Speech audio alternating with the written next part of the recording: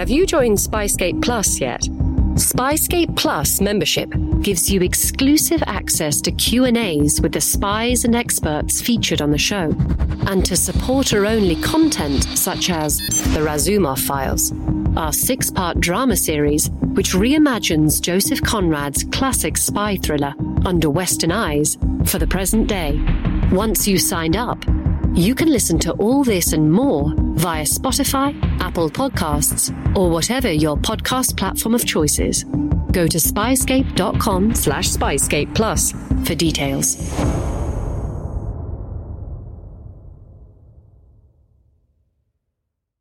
Incoming transmission. Welcome to True Spies. Week by week, mission by mission, you'll hear the true stories behind the world's greatest espionage operations. You'll meet the people who navigate this secret world. What do they know? What are their skills? And what would you do in their position? This is True Spies.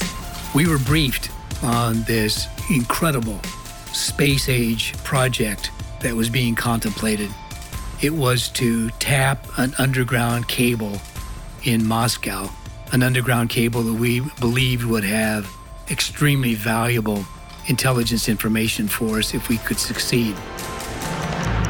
This is True Spies, Episode 21, The Nuclear Superhighway. One rainy morning in the mid-1970s, signals analysts at the CIA's Moscow station settled in for their shift. Strong coffee cooled on their desks as headphones slid into position. Sleepy fingers tuned the dials on their radio receivers. A symphony of Russian chatter came coursing down the wires. The day began like any other day. But something was different. A new frequency emerged from the ether, a microwave link. These signals were highly directional, bounced in straight lines from transmitter to transmitter. Intercepting them usually meant directing your own receiver directly in the path of the beam, far too conspicuous a gambit in a powder keg like Moscow. But somehow, the CIA was picking up these supposedly secure communications within their regular frequency scans. Was this a deliberate leak? A freedom-loving traitor at the heart of the Kremlin? A microwave is not always strictly point-to-point. There's some leakage, there's some reflection, there's some bouncing of the signal. So even though they can control from tower to tower and a narrow pencil beam, there is some spillage that is vulnerable. Well, my name is James Olson. I served in the CIA from 1969 until 2000. I was in the Directorate of Operations. I was undercover for the entire 31 years. Like most of our spies, James Olson is a man with secrets. Even today, many of the operations he took part in during the Cold War are classified. Well, and that's about as much as I want to say. Among those sheets of heavily redacted mission debriefs lies the secret behind the CIA's first interception of the USSR's secure line between the Ministry of Defense and the nuclear weapons development facility at Troitsk, just a few miles outside of the city. What we do know is culled from whispers, half-truths, and illusions from former CIA insiders. But here's a theory. We know that the signal would appear during storms and disappear with the clouds. So then, suppose the microwaves refracted through the raindrops and ricocheted around Moscow's old tin rooftops. With the right equipment, let's say a government-issue radio receiver, a professional could intercept the scattered signal much like any ordinary transmission. If that's true, then a quirk of the city's architecture, combined with its famously inclement weather, had allowed the CIA to access some of the Soviet Union's most closely guarded military secrets. We were very intrigued by the content of those conversations. They were using double talk. They were using code names. But we were able to piece together enough information to find it of value. Windfalls like this don't last forever. Eventually, the signal dried up. The Russians had realized that they were vulnerable to intercept and took steps to protect their intelligence. Fortunately for the Americans, they hadn't moved fast enough. During those conversations, we heard them talking about the new communication system, which would be much safer, much more secure. And we wondered what that was going to be. We didn't wonder for very long, though, because our satellite imaging of the Moscow area revealed that there was trenching going along a major highway in Moscow leading out toward Troitsk, the town where this research center was. We watched it being built, and we saw the conduit being laid. We saw the manholes being installed at about roughly 50-yard intervals. We saw the cable spools. We saw all that being done. We saw enough to realize that they are putting in underground, top-secret cable line, presumably between Troitsk and back into the center of Moscow. Without realizing it, the Kremlin had presented an irresistible challenge to the CIA. The agency knew that with the added security of an underground cable, the value of the conversations flowing between Russia's military and the research facility would increase tenfold. All they had to do was tap the source. But remember, this is the 1970s. Digital espionage is in its infancy. Computer hacking was, by and large, the stuff of sci-fi. The cable was only accessible through one of the subterranean manholes along its route to Troitsk. If the Americans wanted this intelligence, someone was going to have to get their feet wet. That someone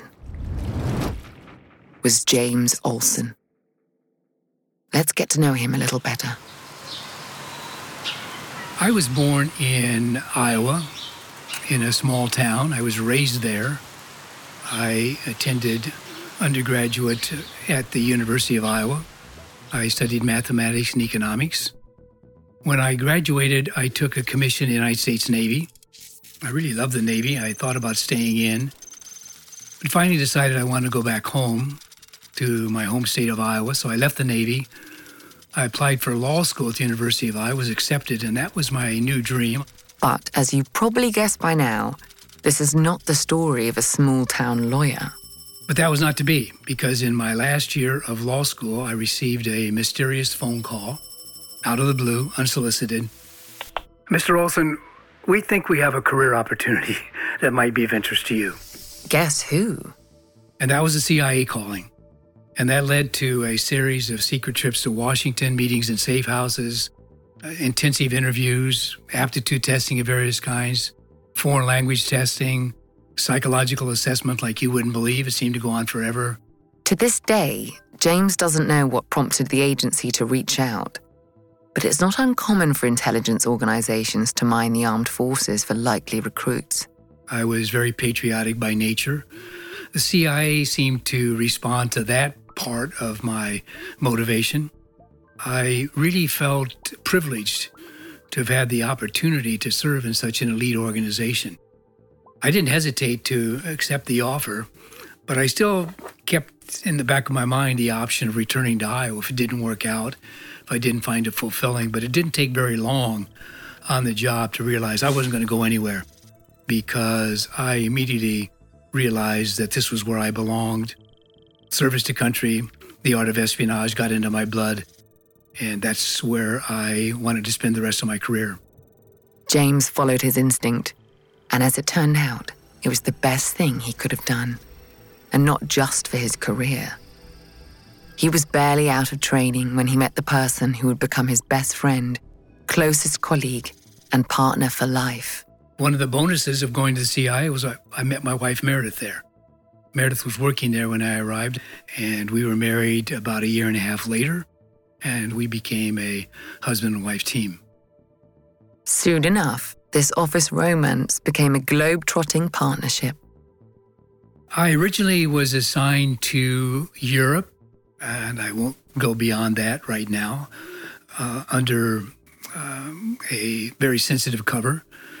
That was based on my language abilities and my professional background. No, this was not going to be an ordinary marriage. When Meredith was pregnant with the couple's first child, they were posted abroad to represent the CIA's interests in Europe. Together, they worked under deep cover across various foreign postings, all while raising a growing family. For the most part, James was lucky. More often than not, he would be a State Department official, with all the perks that post entails.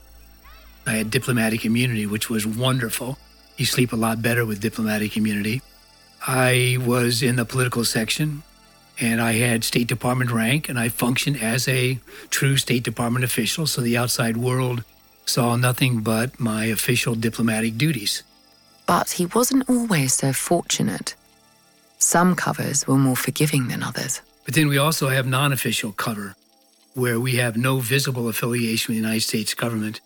And those covers would typically be a business, maybe student, maybe retiree, depending on your state of life and your background, your interests, and what it is that you can convincingly pull off as your reason for being in that country. Obviously, those non-official covers, NOCs as we call them, NOCs, have a particular element of sensitivity attached to them because you have no diplomatic immunity. And if you get caught, you are subject to the full force and fury of the local law, and espionage, of course, is a crime in every country. The Moscow assignment was not like other assignments. A CIA agent deployed there during the Cold War would be operating in the inner sanctum of America's most dangerous enemy. In 1977, the Olsons answered the call. They returned to Washington to begin a year of intense preparation. Officially, this was known as the Denied Area Course, a period of extreme testing and training which honed the skills that CIA operatives would need to survive behind the Iron Curtain. The tradecraft used in Moscow is extremely specialized, very, very demanding. So Meredith and I had to master all of that, as well as continue our Russian language training. Part of the training was to recreate a Moscow environment. So Meredith and I were put in a special bug department. We were put under surveillance, trying to recreate what we would encounter in Moscow to make certain that we could, first of all, operate under those conditions successfully using our tradecraft. And then secondly, if we could withstand that kind of constant pressure and lack of privacy, whether we individually could withstand it, but also maybe just as importantly, whether our marriage could withstand that kind of stress. The Denied Area Course, known unofficially as the Pipeline, was already an incredibly challenging undertaking. You're exposed to faithful recreations of the most stressful situations an agent will face in the field. We're put through exercises, situations where stress is induced. We can be yelled at. We can be put into situations with short deadlines. It can all be manufactured, but it seems very real. Then you have a team of psychologists kind of observing how we react and take notes and evaluate us on our ability to deal with stress. And I think part of the objective of the training was to winnow out those that couldn't withstand the kind of pressure of operating under surveillance, under constant pressure, with no margin for error, and the consequences of mistake being literally fatal for our agents and possibly for us ourselves. If you have a propensity towards stress, you're in the wrong profession. Could you take the pressure? Let's say you could. Could you handle any more? James was about to find out. We're moving forward. We're feverishly enhancing our Russian. We're getting ready. And one day, I was notified to report to this special office. When I arrived there, there were two of my clandestine service colleagues there. We were all kind of in the pipeline together. We were briefed on this incredible space-age project that was being contemplated. It was to tap an underground cable in Moscow, an underground cable that we believed would have extremely valuable intelligence information for us if we could succeed. In his career up to this point, James had distinguished himself as a remarkable field operative with a cool head under pressure. For this reason, he'd been recommended for one of the CIA's most audacious missions to date. The operation he would learn was codenamed CK Tor. Admittedly, it's not the catchiest moniker. At the time, the CK indicated a Soviet operation. And the Tor? Tor is just a random name. I don't even know what a Tor is. Name aside, James knew that this mission could make or break a career. But he'd have to work for it. Think about it. On top of your already grueling training in the pipeline, you're called into a briefing alongside two highly accomplished operatives who are also being considered for a groundbreaking new assignment. As far as job interviews go, this is as tough as it gets. Your every action, every word is being weighed up against theirs. How do you set yourself apart? It's kind of funny because one of the trainees, one of my competitors, was a very accomplished officer, and he showed up for the training in a camouflage outfit with combat boots, with his cuffs tucked in at the bottom like a commando, an ascot, and he looked the part. And I showed up in tennis shoes, jeans, and a sweatshirt. And I'm thinking to myself, oh no, I've just eliminated my chance of ever being selected. I don't look the part. So I was not too optimistic. For a spy, clothes are more than a fashion statement. Every aspect of an outfit is chosen for a purpose, whether that's comfort, practicality, or stealth. Had James made the right choice? But during the CIA's pressure cooker training program, time was a luxury. He couldn't waste it bemoaning his wardrobe. At a secret training facility in Washington, D.C., known to its elite attendees as The Farm, the CIA's brilliant technical officers had developed the ultimate mission simulation. Using satellite imagery taken during the construction of the Russian cable, they'd designed a piecemeal recreation of the manhole and the trench beneath. But satellites can only offer so much raw data.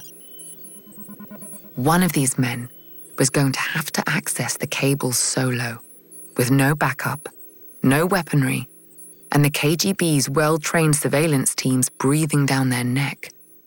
Whoever was chosen, they had to be prepared for every eventuality. They did their best to give us all the different variations that could exist when we got out there. For example, we had sometimes alarms to go through. We sometimes had traps on the manhole covers. We sometimes had padlocks that we had to get through. We trained on a whole variety of Russian padlocks with professional lockpickers so we could do lockpicking in our sleep if necessary. We also had to train under varying light conditions. We didn't know for sure what time of day we would get out there.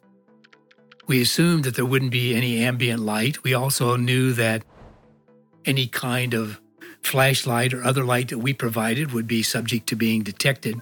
The techs at the farm had no interest in making this easy for James and his competitors. In the field, these agents had to test their physical and mental limits to get the job done. A soft-touch training program would do them no favors. I remember one exercise when we were fairly deeply into it, where I approached the manhole. I arrived there safely, and it was pitch black. I was not allowed to use any light. The manhole cover had been fitted with screws all around the edge of the flange to wedge it in, to make it impossible to lift the manhole cover just with the hook that we had for that purpose. That was a wrinkle that we had not been told about. So we had to improvise on the spur of the moment. Remember, every move you make is being forensically monitored by a team of senior CIA agents. You can barely see your hand in front of your face. A flashlight will draw too much attention. The manhole lid is screwed into the concrete. Seems like a cruel joke. What are your options? Brute force? A hasty retreat? Do they want you to abandon the mission? The only tool that I had that was suitable was a pocket knife. So in the dark, I pulled the pocket knife out, opened it, and tried to use the blade of the pocket knife to pry the screws loose. The knife slipped, came very close to cutting off my index finger on my left hand. I was bleeding profusely. The people who were watching the exercise in night vision goggles so they could see what was happening did not intervene. They wanted to see how I would react. Ouch. Nice try, but now you're losing blood. Not a good look. How do you claw this back? So I took out my handkerchief and wrapped my finger as best I could to stop the bulk of the bleeding. And I was then able to successfully extract the screws and to complete the operation. I felt really good about myself. I'm thinking to myself, hey, they're going to be so impressed by my courage, my motivation, my dedication, my unwillingness to let this event interfere with the successful completion of the operation. James had kept his cool, where most would have called for a timeout. It was only a simulation after all, not worth losing a finger for. Surely this would earn him the lead on CK Tour. I was flunked on the operation. And you know why I was flunked? For leaving telltale blood at the operational site. That'll do it. The CIA had to make a decision, but it would be weeks of deliberation before a choice was made. In the meantime, the Olsons flew to Moscow to begin their most challenging posting to date. By 1978, James and Meredith were under deep cover with the US Embassy in Moscow. The Russians were no fools. They were well aware of the CIA's presence in their city, and even the most innocent-seeming State Department official was under constant scrutiny by the KGB. Every day, the stresses of the denied area course had been proven absolutely necessary. Understandably, thoughts of the wiretapping mission had taken a backseat to the day-to-day intelligence work that dominated James's schedule. After his bloody blunder back at the farm, he'd assumed that for him, the mission was over before it began. Until the call came. Every day in America, 60 million packages are delivered, but we don't always know what's inside. He bent down to pick the package up. That's when the device detonated. Danger is everywhere, and no one is safe in Austin, Texas, as law enforcement hunts a serial bomber for 19 days. From Sony Music Entertainment, Campside Media, and Pegalo Pictures, this is Witnessed. 19 Days. Subscribe on Apple Podcasts to binge all episodes or listen weekly wherever you get your podcasts.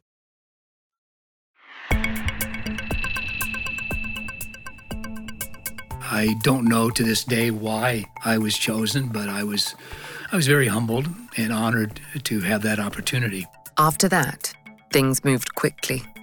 But before James could enter the manhole, the CIA needed more detail. I was not allowed to go into the manhole yet. We didn't know enough about it. We needed to know exactly how it was configured, which conduits had cables in them, what size the cables were, how much water there was in the manhole. We had a lot of unknowns, whether there was a ladder or not down the side. We needed a casing. This crucial first stage, the casing, would give the CIA's technical officers their first look at the makeup of the cabling. From there, they could devise the gadgetry needed to tap it. So, a few photos, easy enough. Pop the manhole cover, lean in, snap away. James didn't even have to go underground. The hard part was getting there at all. Surveillance detection is a fine art. There's probably nothing we studied more at the farm or during the denied area course than how to do that. It's difficult because you're operating against some very sophisticated and professional KGB surveillance teams. They are very good at what they do.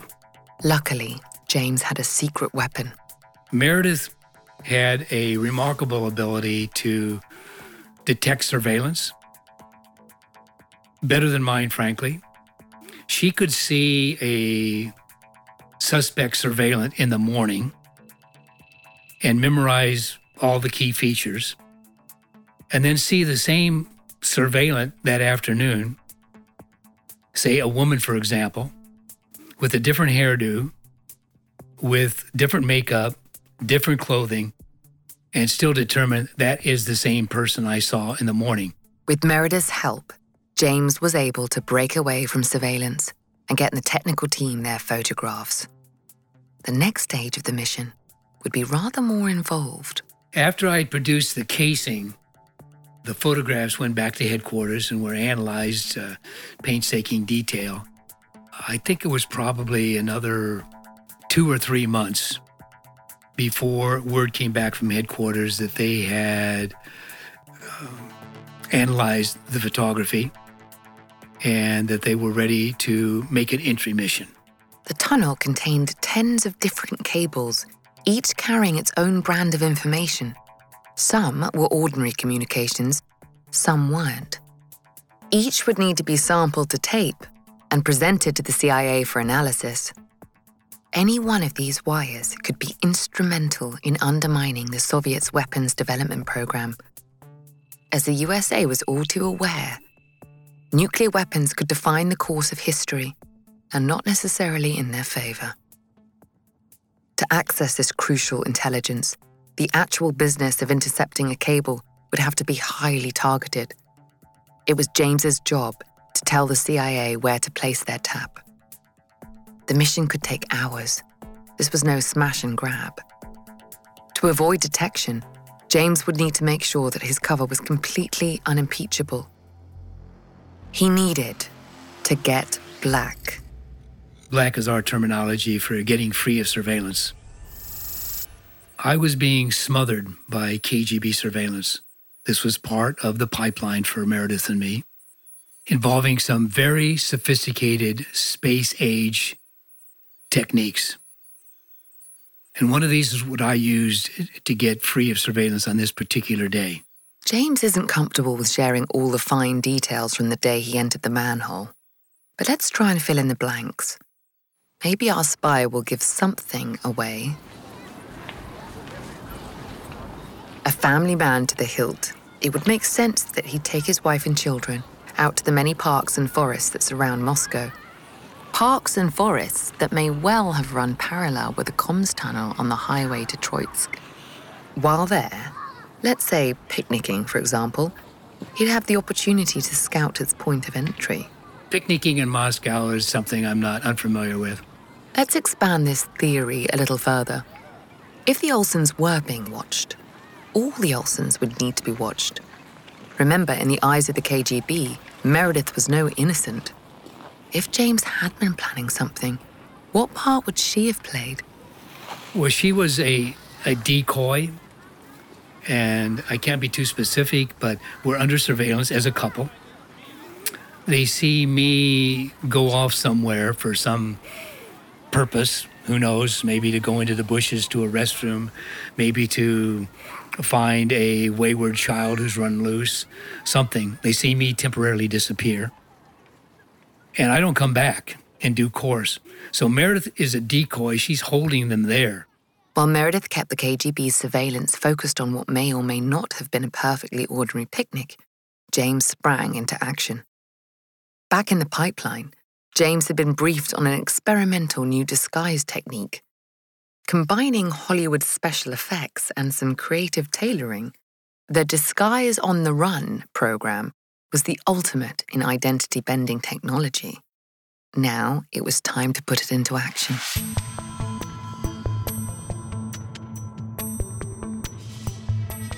You are under observation in one identity in one location, And there is an opportunity for you to change that identity very, very quickly on the move while you are temporarily out of sight, and then instantly reappear in a different identity and walk back through your surveillance without being detected, without being picked up. As James stalked toward his target, using the park's natural foliage as cover, he applied his disguise in fluid, expert movements. First, the semi-animated mask, Sam for short, designed by John Chambers, the legendary prosthetics artist behind the original Planet of the Apes movies. The Sam allowed its wearer to eat, drink, speak, and even smoke in relative comfort. Unlike the time-consuming designs used on Hollywood productions, the mask would be applied in a matter of seconds, allowing any operative to convincingly change their appearance on a whim. With this technology, even ethnicity and gender were rendered superficial traits. A spy with a Sam in their armory could become anyone, anytime. The second aspect of the disguise was less high-tech, but no less ingenious. An outfit had been assembled from various flea markets around Eastern Europe, so as not to create a paper trail to any Russian store. Just like that, the clean-cut American diplomat had become a working-class Muscovite. As he took a winding path towards the highway, James checked and double-checked his surroundings. The KGB were nowhere to be seen. He was black. You're free on the streets of Moscow, and you have a mission to perform. I'll never forget that feeling. It's indescribable. I look like a Russian worker, complete with the physical features of a Russian. I have Slavic features. I get on a bus that's heading out this highway. I get off past the manhole cover about a mile. The only other person who gets off at that stop is a Russian babushka. From behind his mask, James eyeballed the babushka. His paranoia was justified. She may have been somebody's grandma, but in Soviet Russia, anyone could be a spy. He watched her carefully as she walked down a path leading away from his target. Once she was out of sight, he relaxed. Sometimes a babushka is just a babushka. I began to work my way across the agricultural field between me and the location of the manhole cover. I do the last couple hundred yards on my belly. I'm getting close to the highway because a busy highway is buzzing right past this location. I am waiting in the weeds on one side of the highway, waiting for a break in the traffic. And when there's a break in the traffic, I dash across, I hit the ground, and am flat because the weeds aren't all that tall. The highway's probably no more than about 30 or 40 feet away. I've got to stay low. I cannot be seen, obviously. James approached the manhole slowly. A sudden movement could easily give him away to an onlooker, and a disguise, no matter how sophisticated, wouldn't protect him if the Russians stumbled across the operation. But never mind the KGB. What if that babushka, who was just a babushka mind, should double back and spot you? Even if she wasn't KGB, she might still be curious. How would you deflect her attention? Waving your arms about? A sleeper hold? If you are approached by anyone out there for whatever reason, you've got to be able to pull off some coherent, not too heavily accented excuse for what you're doing and why you're out there. I, for example, was prepared to tell any people who pass by when I was at the site, опасно, высокое напряжение, be careful, danger, high voltage. Alongside gadgetry and the rigorous training, a command of languages is an essential weapon in the secret agent's arsenal. But don't worry, there are still gadgets.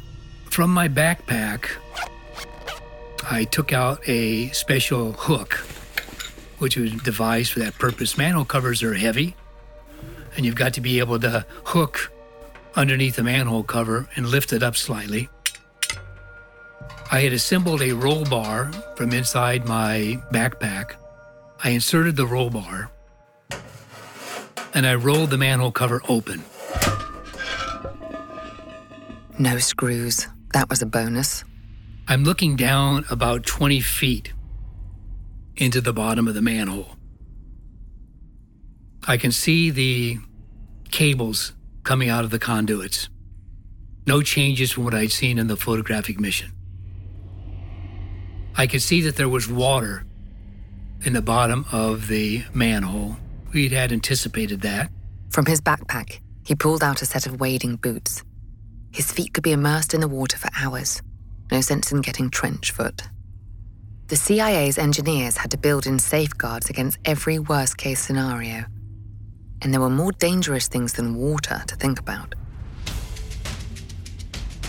I could not go down the manhole immediately because of concerns about gases that accumulate in manholes, gases that accumulate in any underground enclosed space. The CIA engineers had devised a special gas meter, which I lowered down to above the water on a cord, which I attached to the roll bar across the mouth of the manhole. James lay prone above the manhole, watching the LED lights of the gas detector twinkle in the darkness while it did its crucial work.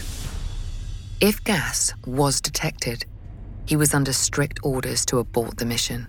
The CIA and I personally were not keen on having an unconscious CIA case officer lying on the bottom of a Moscow manhole. And after about 20 minutes, I received the all clear. Time to take the plunge. Unfortunately, accessibility was not a priority for the Soviets. There was no ladder to the bottom of the manhole.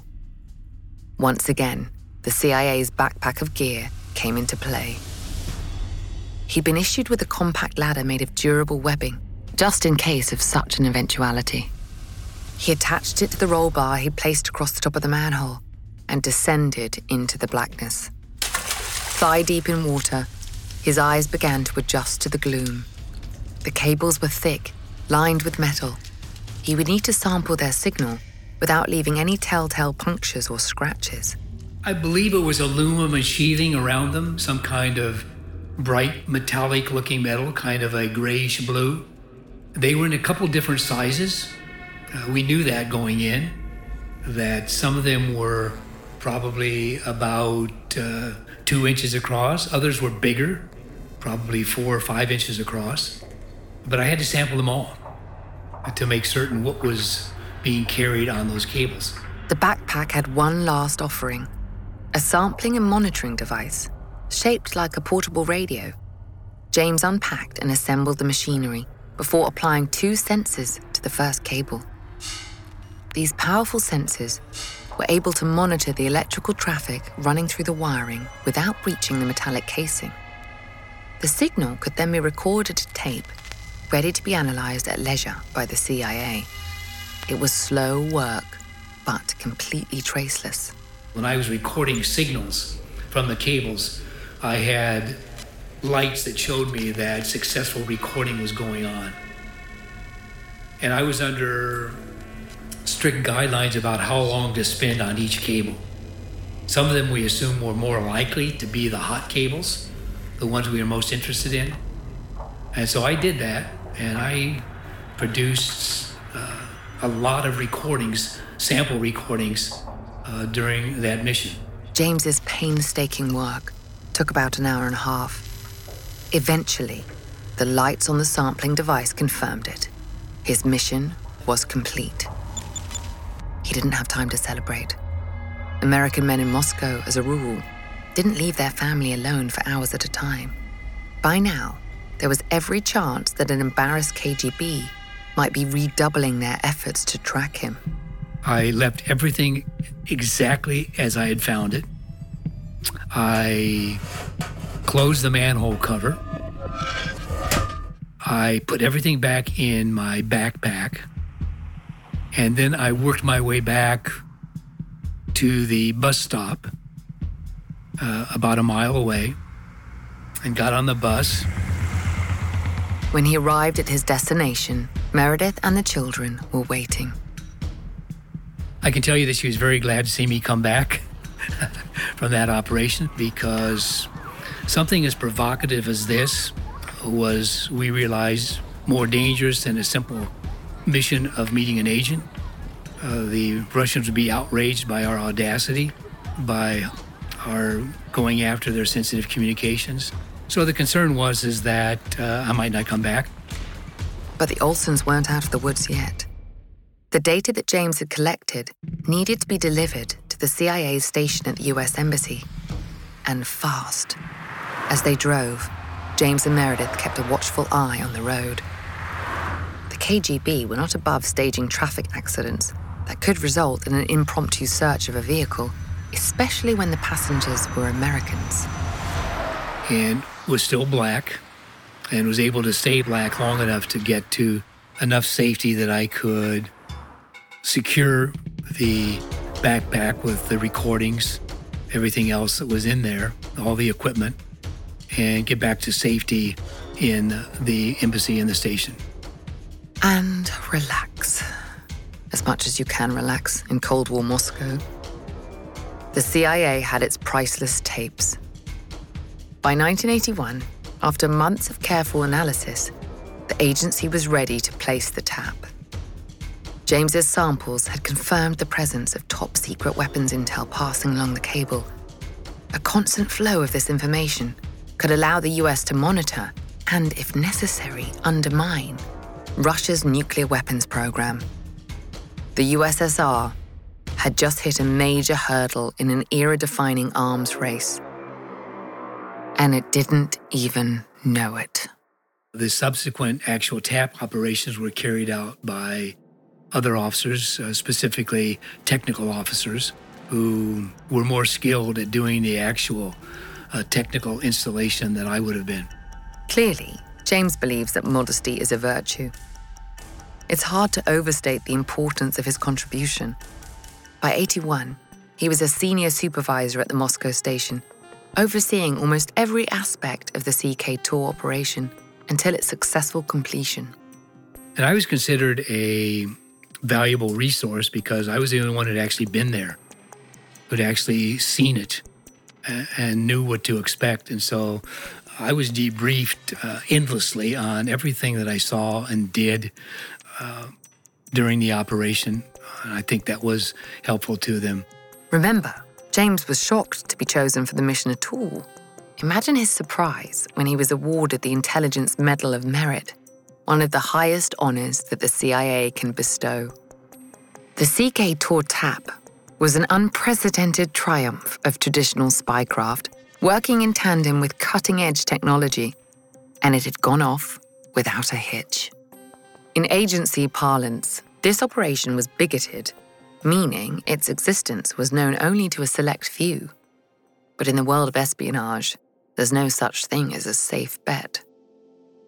It was compromised several years later by a defector from the CIA who had been trained in this operation and was able to tell the Russians the location and the existence of the CK-TOR TAP.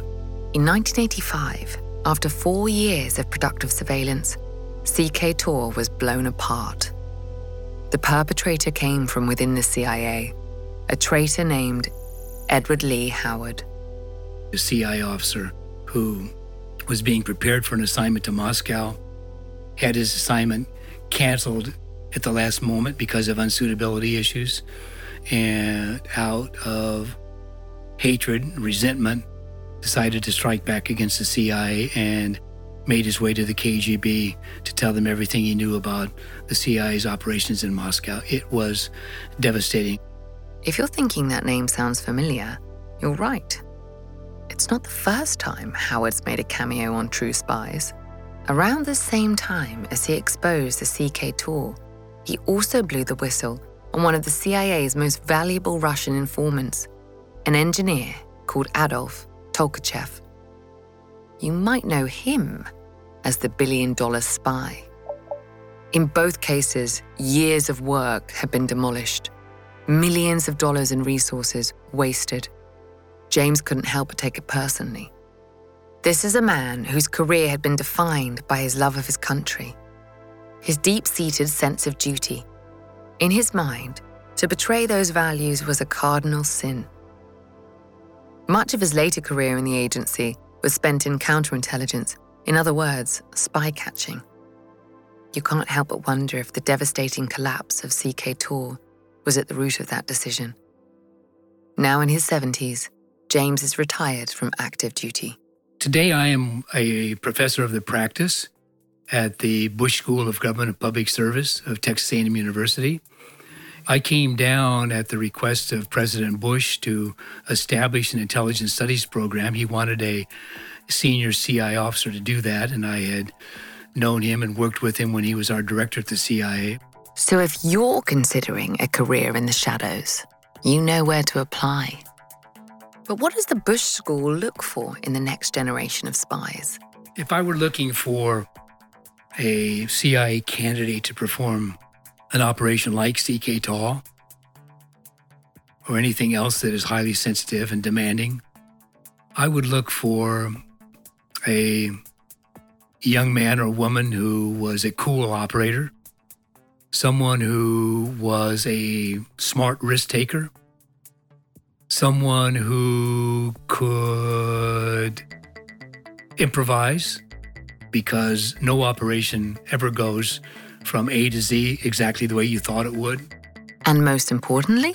I would look for someone of impeccable character, someone we could trust absolutely, without question. In fact, I tell my students who are applying to the CI that that's the non-negotiable quality that you have to bring to the table. If you aspire to a career in intelligence, you have to be totally trustworthy and reliable. These are qualities that all our true spies share. Could you be trusted? I'm Vanessa Kirby. Join us next week for another debrief with True Spies. We all have valuable spy skills, and our experts are here to help you discover yours. Get an authentic assessment of your spy skills created by former head of training at British Intelligence for free now at spyscape.com.